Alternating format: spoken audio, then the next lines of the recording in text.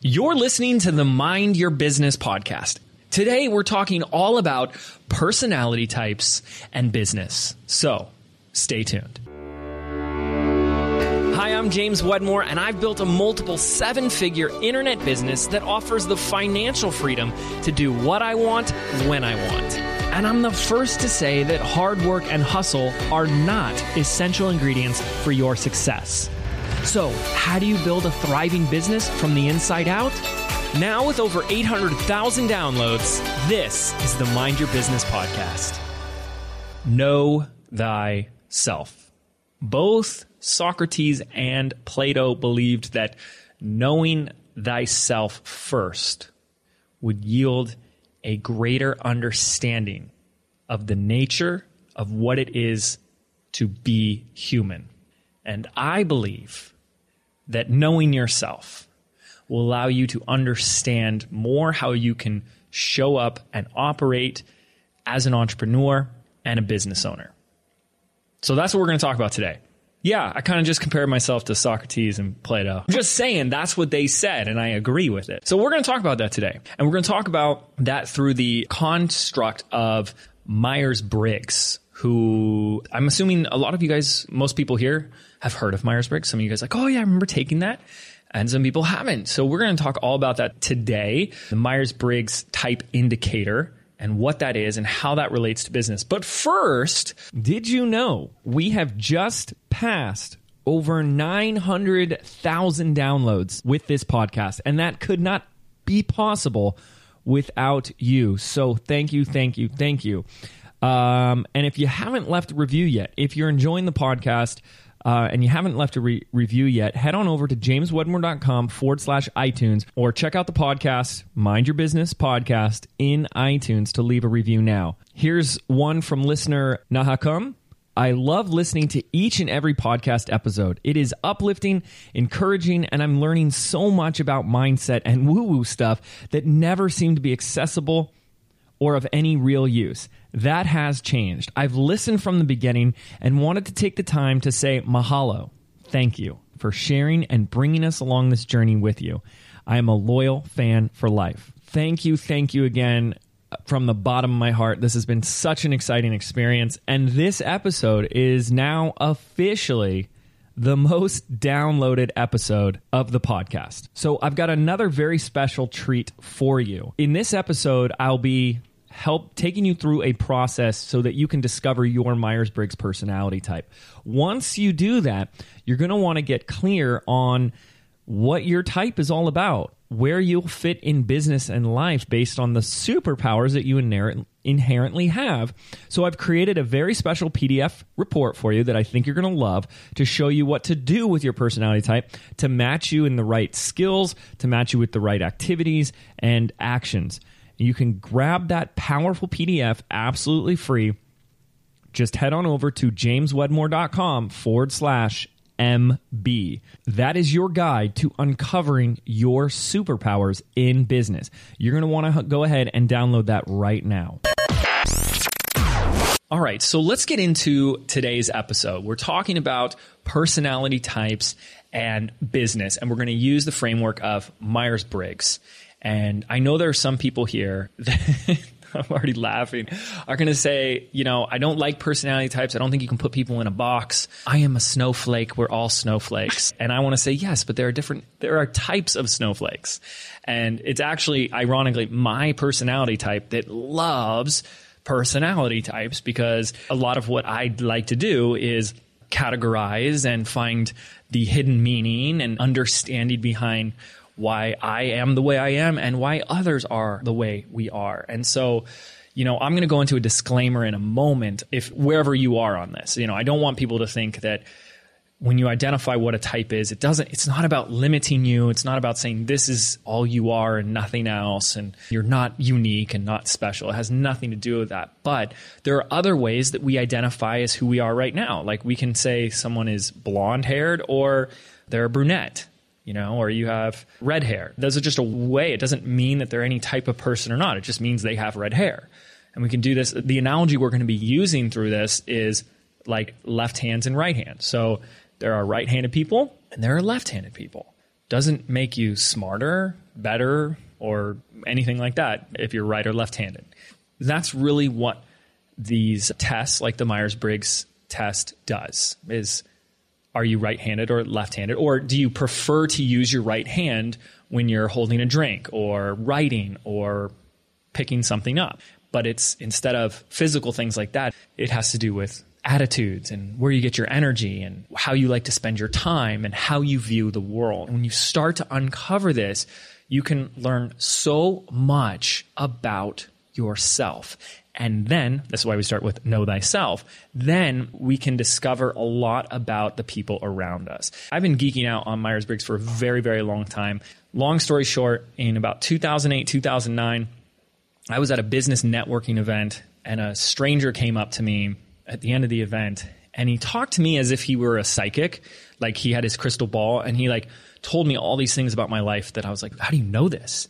You know, like how I schedule my day and why I chose the outfit that I wear and what I like to do for fun and how I spend my time in business and what's important to me. And I'm like, what is this guy, like, you know, reading my diary or something? Who is this guy? And really all he had done was he was speed reading me, and he knew my personality type. And once he knew my personality type, he was able to make some pretty impressive assumptions, I guess, about who I am. But what it did for me was open a door for me to discover this on my own. And it was such a powerful awareness for me because I really grew up feeling, and maybe this describes a lot of people who are listening because most of us are entrepreneurs and entrepreneurs are a little weird in the first place.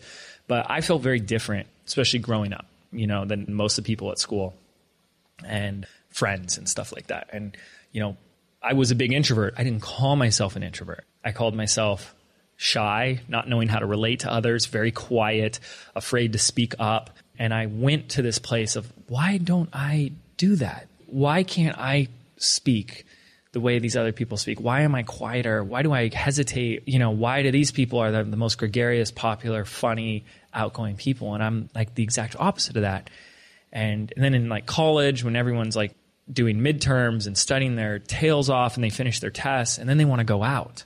Why do people want to go out? I'm exhausted. I just want to be alone in a room and, you know, attach a, you know, like a mask of oxygen and just hibernate for a while. I really lived the first 25 years of my life thinking there was something drastically wrong with me because everywhere I looked, I found evidence that people were the exact opposite. I took this Myers Briggs test. I came out as INTJ, and we will talk about all this moving forward, but two things happened. First of all, sure enough, the INTJ is considered either the number one or the number two rarest of the personality types. It's between 1% and 3% of the population. And so there was a first like confirmation of, okay, yeah, I mean, that would make sense. And that was the first piece of understanding. But then the second one was that understanding that, you know, I was looking at everything that I had as preferences and skills and abilities as a weakness because it was the antithesis of what the majority of other people out there had. And what understanding my Myers-Briggs allowed for me was to uncover or look at these aspects of my life as strength. And I became, at the end of the day, I accepted who I was and really fell in love with that. And that's it. And that's really started the journey. So I don't know if people are hearing that and that even has an impact on them or is even profound. But for me, it was life-changing. For the first time, I was like comfortable with who I was. I finally got to stop questioning why is something wrong with me and went in an instant to, oh my gosh, look at all these cool superpowers I have. I've just been doing the wrong things. I've just been trying to conform to what everybody else is doing. I've been trying to be the extrovert in the room. I need to stop doing that, and I need to play in my strengths. And so then from there, what I did, because I just got so fascinated by this, is I took a big journal, giant book, empty white page journal, and there are 16 personality types on it. I wrote one of each of the 16 personality types at the top of each of those 16 pages. And for the next year or so, I think it was like the next 18 months, everyone I came in contact, started with my parents, my sister, my friends, girlfriends at the time, past girlfriends. Yes, this is true. I went back to my exes. I mean, so side tangent. And I like figured out what their personality type and then tried to explain to them where our relationship went wrong. And here's what you were doing. And this is what was important to you. And that's just one way to look at it. That's what I was really excited about at the time. But what I did is I created this 16-page journal and I wrote down a series of, it'd be a minimum of 5 to 10 people for each one of the 16 personality types. And then something really scary happened. You start seeing a lot of similarities, not just in personality, behavior, temperament, style, and attitude, but in mannerisms and physical attributes and, you know, the things they say and the things they do and the type of music they like or the career choice. I mean, it's scary, really. And I got so good at that I could just, for 90% of the people I, run into, I can usually segment them into what I think is they're probably this type or that type.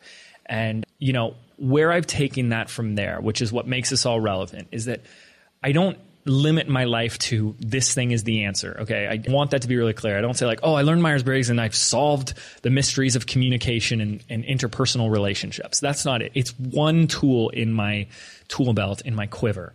Okay. But what it has allowed me to do is be more effective in communication and everything. The moment you work with one more person in your life, communication becomes the number one most important thing. And what I believe is the one breakdown that we all have in communication is not being able to understand where that person is coming from and what's going on with them. And what this Myers-Briggs stuff allowed for me was for the first time not just get, this is the way I am and this is why I am the way I am, but also get why other people are the way they are and accept them for who they are, get their world, and then find ways to communicate with them where I communicate the things that are important to them, which are of value to them. And this plays out with how we hire employees. I'm going to brag about one thing. I've got one of the greatest teams in the world. They are extraordinary. And I use Myers-Briggs as a way of looking for what position, and we'll get into this probably in the second part of this episode, but or the second part 2. What's the position that needs to be filled? And then what type of personality types will fit that? So for example, we hired someone in-house to run Facebook ads. Facebook ads are very left brain oriented. You've got to be able to get into the real details of specific campaigns with ad sets and ads within an ad set and all these different little things here. And you have to be more left brain to really enjoy that. So I know that a thinker, which is the T, we'll get into all these letters in a moment, is going to be more suited for a position like that. So if someone who's an F, the opposite, who's a more like art-centered, creative, right-brain person, they would maybe have fun creating ads themselves, like the ad copy and the images and videos, but they don't want to get in there, roll up the sleeves and work with all these click-through rates and conversions and stuff like that. And so I use this in hiring. I use it as in communication within my team. I use it when I'm understanding my avatar. Oh my gosh, you do all these exercises as a business owner to understand who your target audience is. Just cheat. Just pick a personality type. What are the 2 to 3 main personality types of the 16 that is your avatar, and you will learn more about them than they know about themselves. And I do this all the time, so it helps with copywriting, crafting our offers, writing emails, you name it. And I even use it when I'm coaching clients. So today I had a coaching call this morning, and the person I'm speaking to on the call is a big extrovert. And, and I let him know that, and he knows that himself. He's a big extrovert. So my business, because I'm an introvert, is like 90%, 80%, used to be 100% of like automation and stuff that removes me as much as possible from every step of the process. Like the introvert's goal is to like let the business and the software and other people do everything so they can be removed from it. I told him, like, you're an extrovert. That stuff's going to bore you, that's going to drain you, and it's going to leave you unfulfilled. Your end goal needs to be crafting offers where you get to speak with people on the phone, do workshops, be face-to-face with people, be the center of attention, do events, do speaking, and seminars. And he's like, you're right. You start learning this stuff. And I mean, obviously it's important to ask a coaching client, like, what's important to you? But sometimes you can take it a little bit further and show them like, well, wait a second, wouldn't this be more suited for your type to be doing this instead of that? I just see the benefit of this everywhere. And we're going to go into it today. I think in this first episode, all I really want to do is identify what is it. We've kind of talked about some of the benefits. Maybe we'll end with some benefits as well. But I really want to make sure that I take you through my test. So we're actually going to uncover what your type is here today on this call. There are tests out there. Here's the thing. I don't want to say I don't recommend them, but they're really tricky because the questions, we sabotage the test. So like one of the questions will be something like, are you often late for appointments? And people will be like, well, I don't like being late. I'm going to say no. And you're skewing the results of the test when you do that. And there's a great one where it's like, are you spontaneous? And people will say, yeah, I'd like to be spontaneous. And they say, yes. No. I even talked to somebody about this in one of my programs, and they're like, James, this is hard because I try to plan for spontaneity in my life all the time. And so we can, if we're not careful, some of these questions can kind of lead us down the wrong path. And I've had people take the test and they say, I'm this. And I'm like, no, you're not. So I want to answer what is Myers-Briggs, or where did this come from first, if you will allow me. So it originates from the Swiss-born psychiatrist Carl Jung, right? He kind of came from this place suggesting that human behavior was not chaotic and random, but it is in fact predictable. And if something is predictable, it can be classifiable. Okay.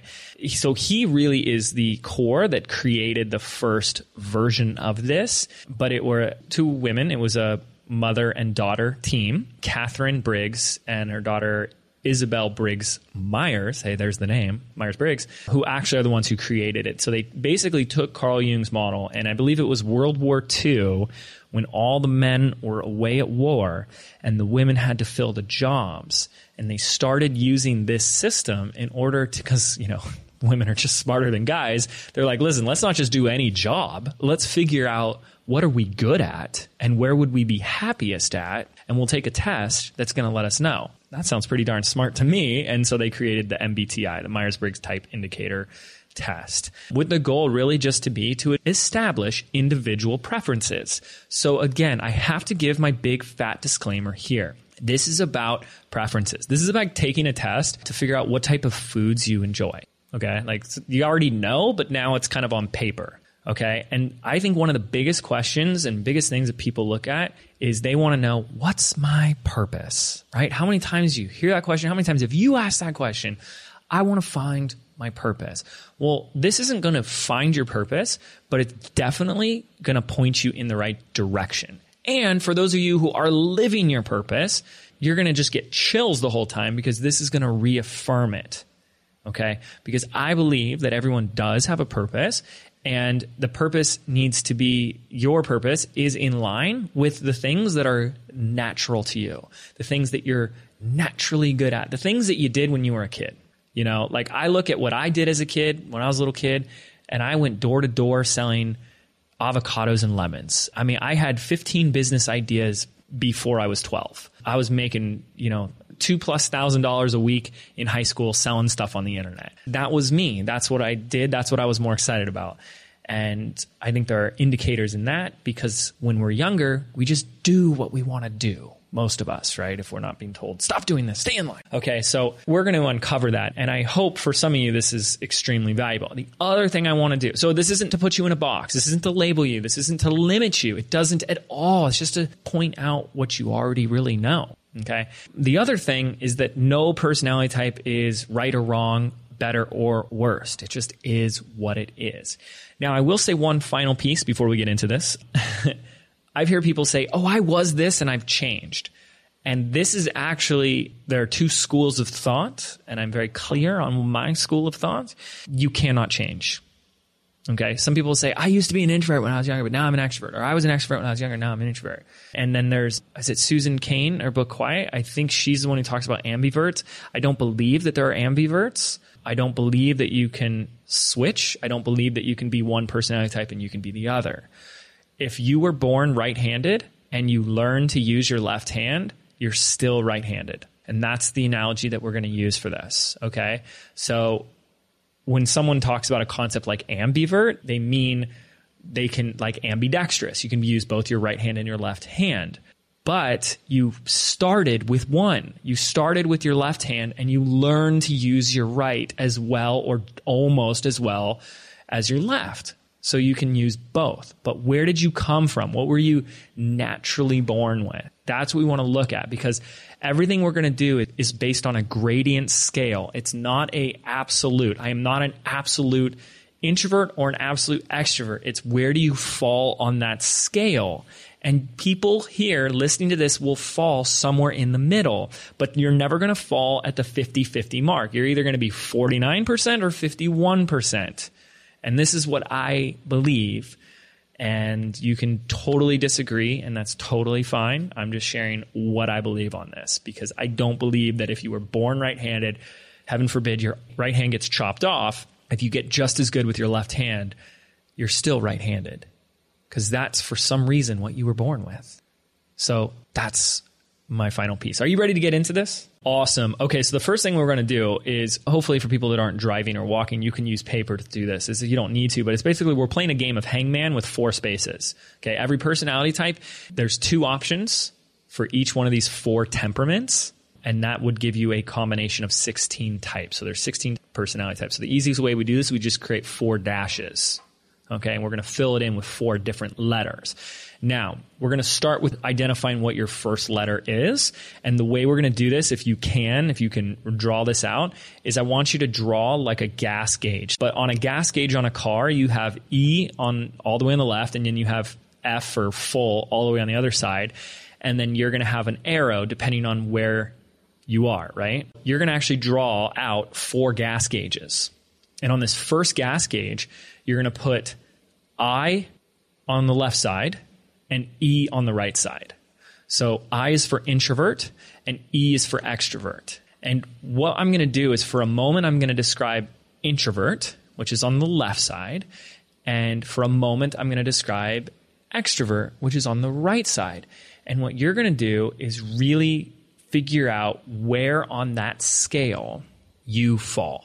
And here's the thing. If you feel like it's really in the middle, I want you to think back to your formative years, high school, grade school. How were you then?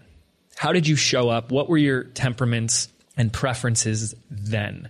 Because what you're going to discover is, a lot of times we kind of have to be formed and molded and, shaped into who we're supposed to be as an adult. Here's the deal. Introverts are outnumbered 3-1 by extroverts. So most introverts live their whole life pressured to feel they need to have more friends, go out more often, be more sociable, be more vocal, stop being shy, speak your mind. And so there's a lot of people that have learned how to do that. I mean, there are a lot of, you look at some of these industry leaders, marketing and business, a lot of them are introverts and you would never know. I am one of them. Every time I say that, people say, no way. Well, it's like, this is my personal brand. So I've learned how to, just be a little more extroverted, I guess. Okay, here's what we get. We're going to do the first one. So you got your gas gauge, right? I on the left for introvert. All the way on the other side is E for extrovert. So what this first gas gauge does is measures where you get your energy. That's it. Having a fear of public speaking, having a fear of asking a girl out on a date has nothing to do with introversion or extroversions. I know plenty of extroverts who don't like speaking on stage. Okay, it's nothing to do with that. But what it does have everything to do with is where you get your energy from the internal world, like your thoughts, your ideas, your imagination. Maybe that's in reading a book, meditating, reading, writing. That's our introvert quality. While our extroverts are going to get a lot more energy from, they get stimulated by being around people. They get more creative, more energy, more ideas when they talk and interact with other people. Okay? Let's take a specific look at some of the indicators that you might be an introvert. So I think a big thing is that introverts think first and speak second. They're not inclined to just abruptly open their mouth and just say the first thing that comes to mind, especially when it's a stranger. Like when you're standing at line in the bank, you're not the type of person that just starts talking to the person next to you. Like, beautiful day outside, isn't it?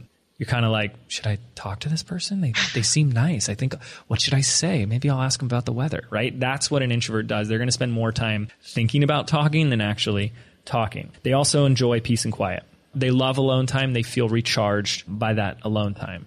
They're also considered great listeners. So if you've ever gotten a compliment that you're a great listener, chances are you're an introvert. They can be called shy. Other people will call them shy. I've been in a room hanging out with people and someone else will say like, was he the shy, quiet guy? And I'm like, wait, what? I spoke up. Come on. That wasn't enough for you guys? You know, why are you calling me shy? So you guys know I'm definitely on the I side. Here was a big one for me when it comes to introverts. They would choose to hang out in a small group of people. They love small gatherings. You know, they're the people that would like rather just do dinner with a couple friends or like play a game at someone's house for, you know, like a small party versus like going to a club or a big, you know, loud event with 100 people. Even my fiance and I, we're getting married in 2 months, and our wedding is like, how do we make our wedding as small as possible? My bachelor weekend, we're going whitewater rafting. We came up with a list of everyone, and there's like 16 guys that we're inviting. And I told my best man, I'm like, honestly, if it's just me, you, and one other person who I, you know, said was our other really good friend, I was like, I'll be okay with that.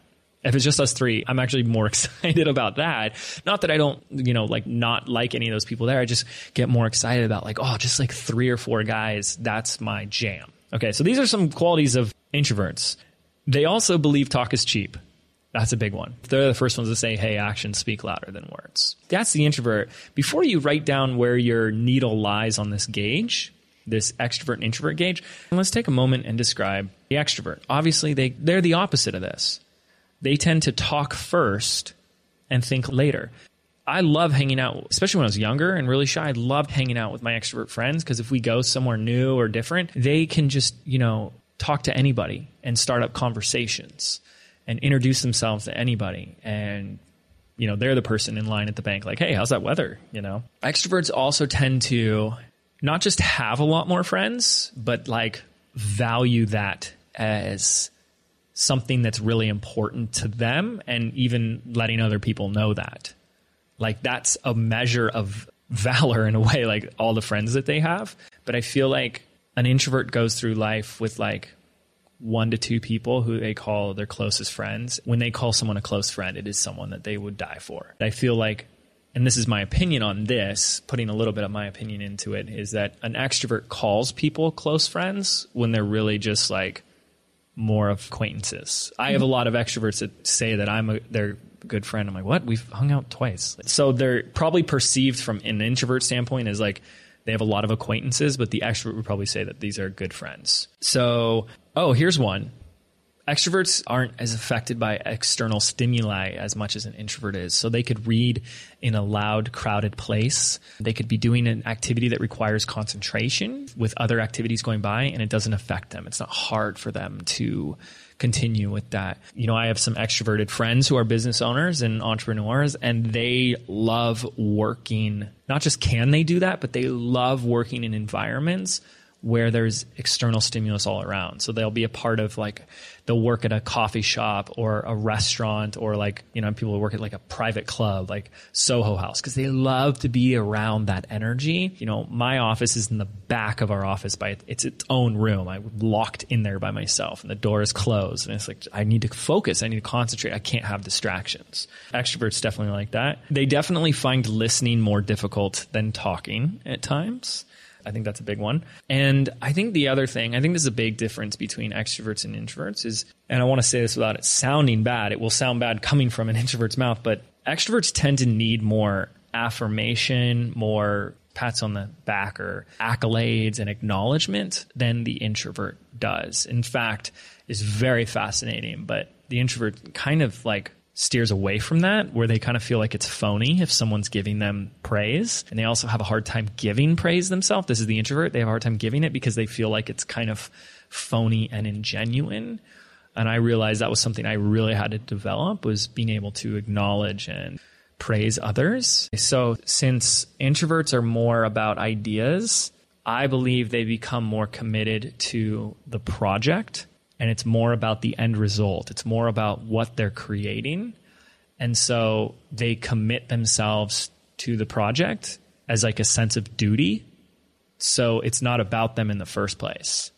While the extrovert, which is why they tend to be more, outward roles, like the salesperson, the person on stage, or the face and stuff like that, there is that need for more acknowledgement. So definitely, these are already things if you got a bunch of extroverts on your team, like, are you doing enough to acknowledge them and stuff? So anyways, I want to move on. This is the first letter. So hopefully you've got either an E or an I here. Even if it's right down near the middle, try and pick one. Okay. And it's okay if you can't yet, because we can come back to it and think about it. But let's talk about the next letter, which is asking whether or not you are a sensor, which is an S, or an intuitive, which is an N. So we use N for intuitive because the I is already taken in the introvert. So this second category is really asking how we see the world, how we take in information, the lens in which we experience life. And this can be one of the most challenging ones to describe, because when you're wearing a lens, you don't know that you're wearing a lens. Just like how a fish doesn't know that it's in water, right? And so this can be really challenging to describe, and it can be really challenging to identify. However, I think out of all of the 4 temperaments, the S or N can have the biggest impact on who we are and how we communicate, because they are so drastically different. And I do believe about 60 to 70% of at least the US population, which I would also assume is a relatively similar proportion of the population, are sensors. So you're going to have more sensors than intuitives. So let's do another gas gauge with S on the left side of our gauge and N for intuitive on the right side. And I'm going to describe a sensor for a little bit. I'm going to describe an intuitive for a little bit. We're going to find out where you are on that. Okay, so let's talk about a sensor. Sensors prefer specific answers to specific questions. They are very detail-oriented. So they're the person who's going to get irritated when you ask, if you're a sensor, you ask the time. The sensor asks the time, and the response is like, it's a little bit before 4. They want to know 3:52. They want a specific answer to everything.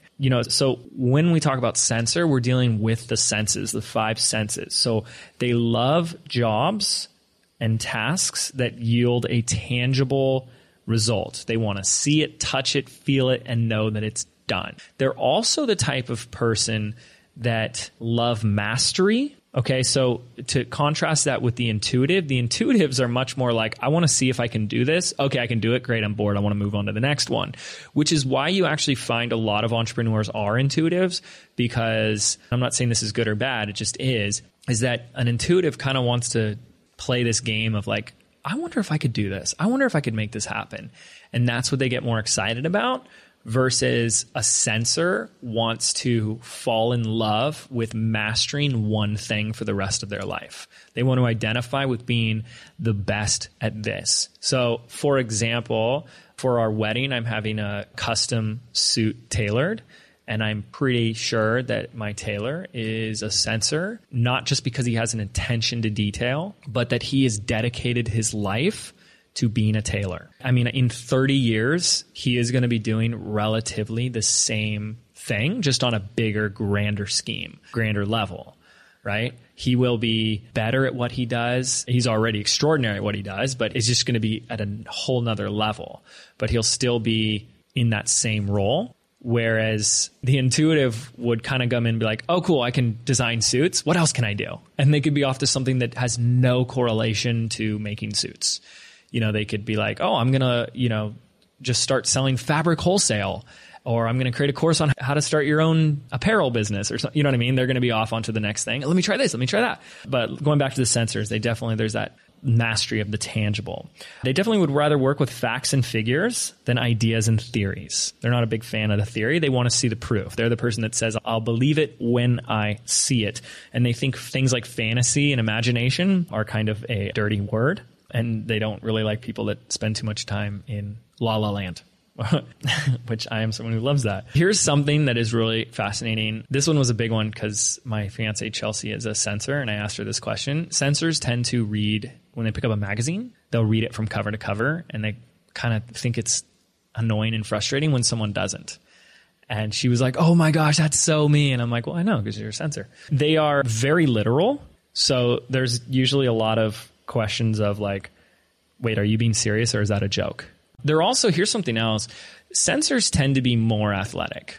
It's not an absolute, but this is a thing. If you look at body types, especially for men, you got like a big guy, like the Rock type body type, you know, Dwayne Johnson. Like I'm 99% sure without ever talking to him or knowing his personality, he's a sensor, because sensors tend to be more, well, they're more in the body as it is. So sensors tend to be things like dancers, athletes. I mean, all dancers are sensors. You know, if someone who has dedicated their life to dance, because dance is a way that they feel in their body and in the moment. And all sensors love that. So you may not have it as a profession, but there are people that, you know, you've seen those, like, So You Think You Can Dance, or the Step Up type movies talk about what it's like to be a dancer. And someone like me watches them and be like, what the heck are you talking about? You know, like, what? Why is that? That's what you want to do with your life? And to a sensor that's like, yes, absolutely. That's what I'm looking for. And that's a sensor. So hopefully that's enough for a sensor. I want to move to the intuitive. This is the difference between the athlete is the sensor and the like absent-minded professor is the intuitive. So instead of dealing with the senses, they can be accused definitely and seen as being a bit absent-minded. Poor Chelsea, like, she's got to remind me to put my shoes on the right feet all the time. And she knows, like, I can't make simple decisions.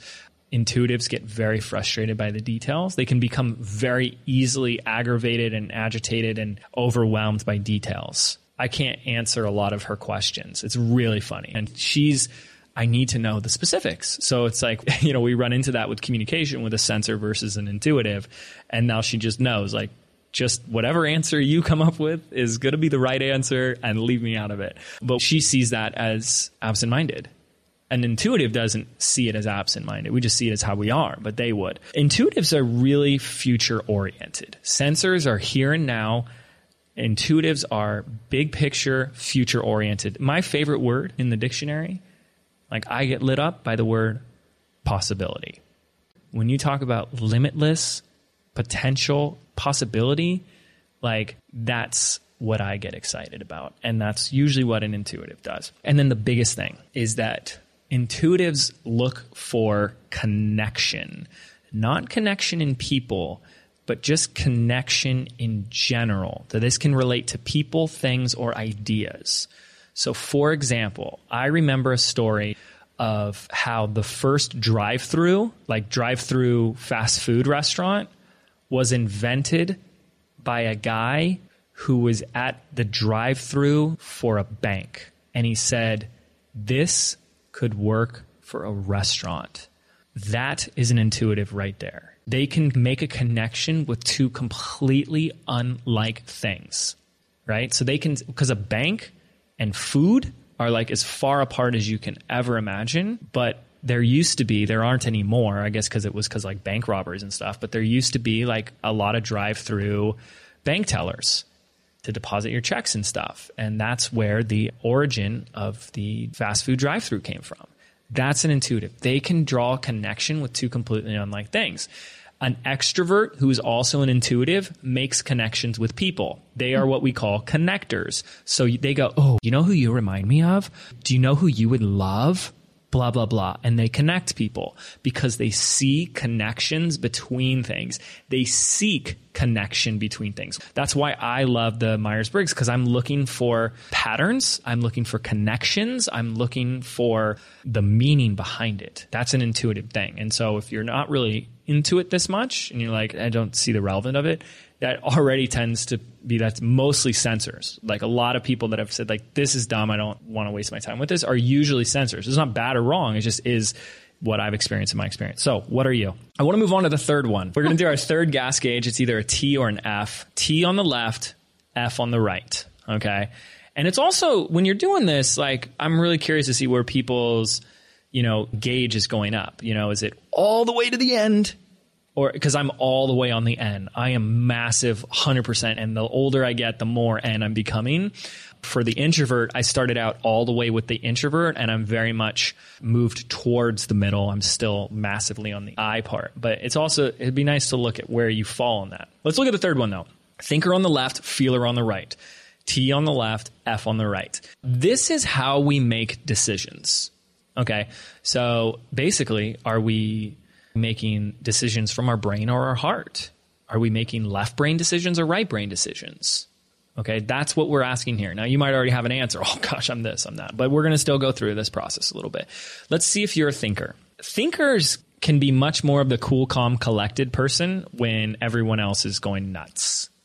That's just one of their, benefits. When it comes to like a dispute, an argument, or a decision that has to be made, they're going to look for what is fair and truthful rather than what will make people happy. So they're the people that will choose fairness over happiness. A decision might upset people, but they know that it's fair. So they do make good judges, right? But they also the T is also like, for being a manager, I think that's probably, you got to be a T, because good managers have to make tough decisions. And I always my favorite show in the world is The Office. And there's all these episodes of The Office where Michael Scott cannot make a decision to save his life because he's afraid he's going to upset one person in the office. And you're like, he's a big F. He wants everyone to be his friend. He doesn't want anybody upset. So thinker is willing to make that decision regardless of how it makes people feel. He won't take into account their personal story or background. He'll fire somebody, even if they have 3 kids and they're going to have to go on welfare. If it's like, hey, I told you not to do this, you did it, I have to let you go. And they're going to be much more comfortable with doing that. I'm not saying a feeler can't do that. And I'm not saying a thinker can't be more of an empath, but they can do that better. They can remove emotion from decision-making process more easily. So that end, it means it's more important to be right than it is to be liked. They value righteousness and truth more than friendship. I mean, especially in a workplace, it's like, we're not here to, Michael Scott would say work is like a family. He kind of says the opposite of every management books, which is great. So this left brain side is they are more mathematical, more scientific, more left brain in general. So if you look back to high school, what subjects did you thrive in? Did you love math? Not because math is boring for everybody, okay? But there's a lot of people that liked math because it was predictable. It was like, it doesn't change. 1 + 1 will always equal 2. But when I go write this essay for this teacher, if she's in a bad mood, I get a C. This is BS. I remember people talking about things like this. It's so subjective. My teacher's in a bad mood, or my handwriting isn't good enough for her, and I don't get the same grade that Susie got. And my paper's better. How are we supposed to really? But math, if the question is what's 1 + 1, it doesn't matter what my handwriting looks like. It doesn't matter what mood the teacher's in. It always equals 2. And there are kids, that was some of us, that's the stand we took. Those are thinkers because they're looking at the righteousness of the objectivity of it. And so they do tend to pursue strengths of, science, math, numbers. They're good with numbers. They're not bad with numbers. So those are some things, logical and scientific. Let's talk about a feeler. This is the other side. So they're pretty much on the opposite side of that. When they make a good decision, they make a good decision based on, they really take into the account of everyone's feelings or others' feelings. Feelers, they're empath. They're really good at getting into the other shoes of other people, understanding their world, understanding what they're going through, which makes them good listeners as well. It makes them someone who's easy to talk to, someone who's easy to understand and sympathize. And they'll tend to overextend themselves in order to meet people's needs. These are the people that will admit after 30 years of doing so that they have put themselves last after everyone in their life. These are the ones the moms who will put everybody, their kids, their husband, their friends, the teachers, the PTA meetings, all that stuff goes first and they go last. And then after 20 years of doing that, they go, enough is enough. But that's their natural way of showing up, is they're the person that they don't want to hurt anybody's feelings. So, if we talk about the thinker wanting to be right, the feeler is the first one to take something back or apologize if they have offended or hurt someone in any way. They're usually the first ones who can apologize, who can I'm sorry, I'm sorry, I didn't mean to hurt you. They're much more easy to do that. So they are and they're not big confrontation people. Usually, okay. Usually, sometimes the feeler, the emotions can get the best of them, and they can be pretty, emotional people at times. Not all of them. So it's either that's just when it goes unchecked. like very big emotional people means that, when you talk about people where you hear the phrase like she wears her heart on her sleeve or he wears his heart on his sleeve, right? That's a feeler. But they prefer harmony over clarity. Now, before we go any further, I've described a little bit about the feeler and the thinker. And there's a challenge here that happens with this one, is when people feel that they are both. I want to say this is how you deal with this one, because what we have to take into account is that some of us listening are guys and some of us are girls. And I remember from my Psychology 101 class that this is proven that guys tend to make more decisions based off of logic, and women tend to make more decisions based off emotion. So if you are a female and you feel really both, that means you might be a thinker, because as a female, you've got an emotional foundation of understanding emotions and empathy and being able to connect better with people. But you've also got this rational, logical thinker side. And if you're a guy that you feel like you have both, well, remember, guys innately, all men have that logical foundation. But then you also feel like, I also feel like I have this like real empath, like emotional or creative or easy to connect type, fun loving. When girls talk about a guy who's a big teddy bear, always an F. Those are softer men, like both physically and emotionally. This is why I'm talking about where you start to see physical traits. You see someone who is like, normally, of course, you can like always, mold your body if you work out hard enough. But there are guys that are just like those, the Adonis male, the like atomically correct, chiseled guy. Those are usually, and they're very rigid and tall and standing up straight. Those are usually left brain thinker people. I mean, they're what's going on internally reflects externally, right? So if you're a guy and you're feeling like you've got that emotional component that like, I really feel both, probably an F. Okay. That's where it gets tricky. So anyways, that's the T or the F. This is how we make decisions. Are they more logical or emotional? All right, let's move on to our final gas gauge, our final letter. I know this is going really long, but hopefully you're finding it valuable. Hopefully you're identifying a little bit about yourself. This is either going to be the P on the left or the J on the right. Now, P is for perceiver and J is for judger. Big asterisk next to this one. Ignore the words. If you're I've had people say, I'm a perceiver. I'm so good at perceiving things. It's not what this means. J as in, I don't judge people at all. I'm not a judger. This has nothing to do with it. And by the way, the intuitive does not mean you are intuitive, like you can read minds. The only ones that are accurate are thinker and feeler, really. All these others are just words. Perceiver does not mean you're good at perceiving, and judging doesn't mean you judge people. So get that out of your head before you make this decision. But gas gauge, P on the left, J on the right. Are you a perceiver or a judger? Okay. So this is how you structure your day and your life. So let's talk a little bit about the perceiver.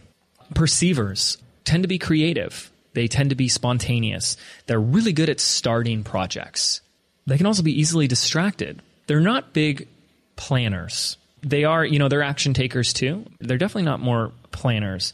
They're people that will, in their life, tend to be seen by others as messy and unorganized. However, they don't feel that they are messy and unorganized. So a P's car, a perceiver's car, is usually like pretty messy. Their room, pretty messy, like stuff everywhere. However, they know where everything is. So it's not messy to them. It's like order within the chaos. Like they know where, I know where that shirt is, but everyone who comes in is like, so it's really, do people come to you and say like, you're really, oh man, you need to clean up your room. Like, well, gosh, like how do you get anything done with clean off your desk, right? Like, you can find someone on Instagram that's the opposite of that. You'll see these people that are like, everything on their desk is so perfectly placed. It has this very specific place and it doesn't get out of order. Those are J's, right? The P is what I like to call, to be really stereotypical, on the super end of the P. The P is the hippie. The P is the up for anything, super creative, spontaneous. P's also from a physical standpoint look more, I don't want to use the word disheveled, but it's true. Like for a guy, you like look at a guy who has either longer hair or messy hair. Like the style of their hair is a messy, even if it's intentional, like it's a messier haircut. It's longer. It's kind of doing its own thing, but longer hair or whatever, especially on guys. Women wearing more flowy clothing.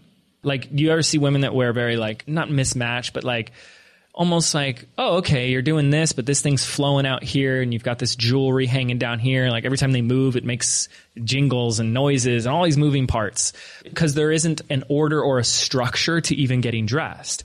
They experience time differently. The P and the J's experience time extremely differently. J's are very linear with time. You have 12 hours in a day.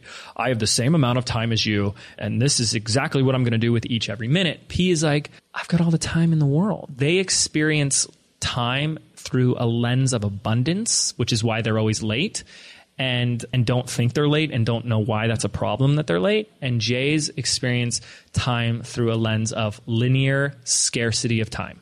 If you are always saying, I don't have enough time, even the moment you get up in the morning, you're probably a J. So J's now are very structured. They love to-do lists. They love crossing things off the to-do list. They're very linear, structured. They are task finishers. Okay. So I spent more time on the P because, the J is the opposite of that. There are more J's than P's. P's are I think like 30% of population. There's definitely way more J's. You look at what society creates as what is societal norms, what's traditional, and it's usually because there's a majority of that type in the place. So the P is always the person who's like, against the man. And you see that show up with people. So what are you, P or J? Go ahead, take a moment and circle or identify which one of those letters most resonates with you. Are you more of a perceiver or more of a judger? And if you did that, you should now have, hopefully, fingers crossed, 4 letters. Now, you might not know what these letters mean, and that's okay. We're going to get into that in just a moment. But I just want to start by saying that this episode is our most downloaded episode, and I've had hundreds and hundreds and hundreds of people, students, listeners, customers, my team, my family go through this process and come up with their letters. So it is fairly accurate and it's fairly easy. So hopefully you've got them down to 4. Now here's the thing: is if you have a question, you were like, I can't decide if I was N or S or I or E. What you're going to do is you're going to come up with all the combinations. Like if it was an N or S, you're going to write, okay, I'm INTJ and ISTJ. Okay, this is how you're going to solve whether or not you're one or the other. So if you're a question on one of your letters or 2 of your letters, you're just going to write out all the 4-letter combinations that are possible.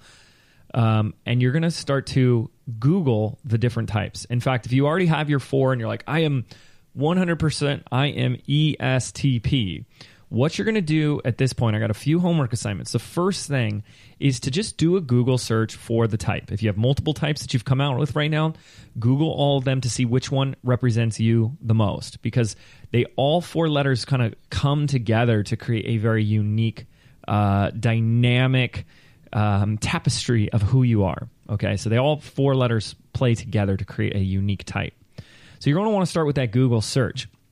And then there's 2 things. The very next episode of this podcast, which we'll link up in the show notes as well, or you can just click the next button, is part 2 of this training, which is all designed to show you what's next. What does that mean about my type? What does that mean about me, and where my strengths are, my superpowers, as I like to say, and where I should be spending my time, where my downfalls are. Look, we've all got a quote-unquote shadow side. We've all got areas of weakness. I'm doing those in air quotes, things that we need to work on, things that are not our zone of genius. I am not a detailed person, so I look at big picture and I get people around me who are detail-oriented that can spot the things that I can't see.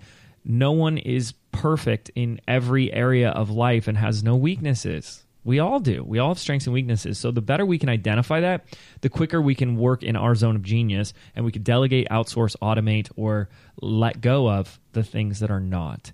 And that's what we're going to talk about in the next episode. But if you haven't downloaded my Uncover Your Superpowers PDF, it's absolutely free. You're going to love it. Go do that now. It's jameswedmore.com/MB. Download that PDF and start going through it to uncover exactly what your type is and which one of the 4 categories that you fall into for the type of one of 4 types of entrepreneurs that you are. It's a really fascinating read, and I think you're going to like it.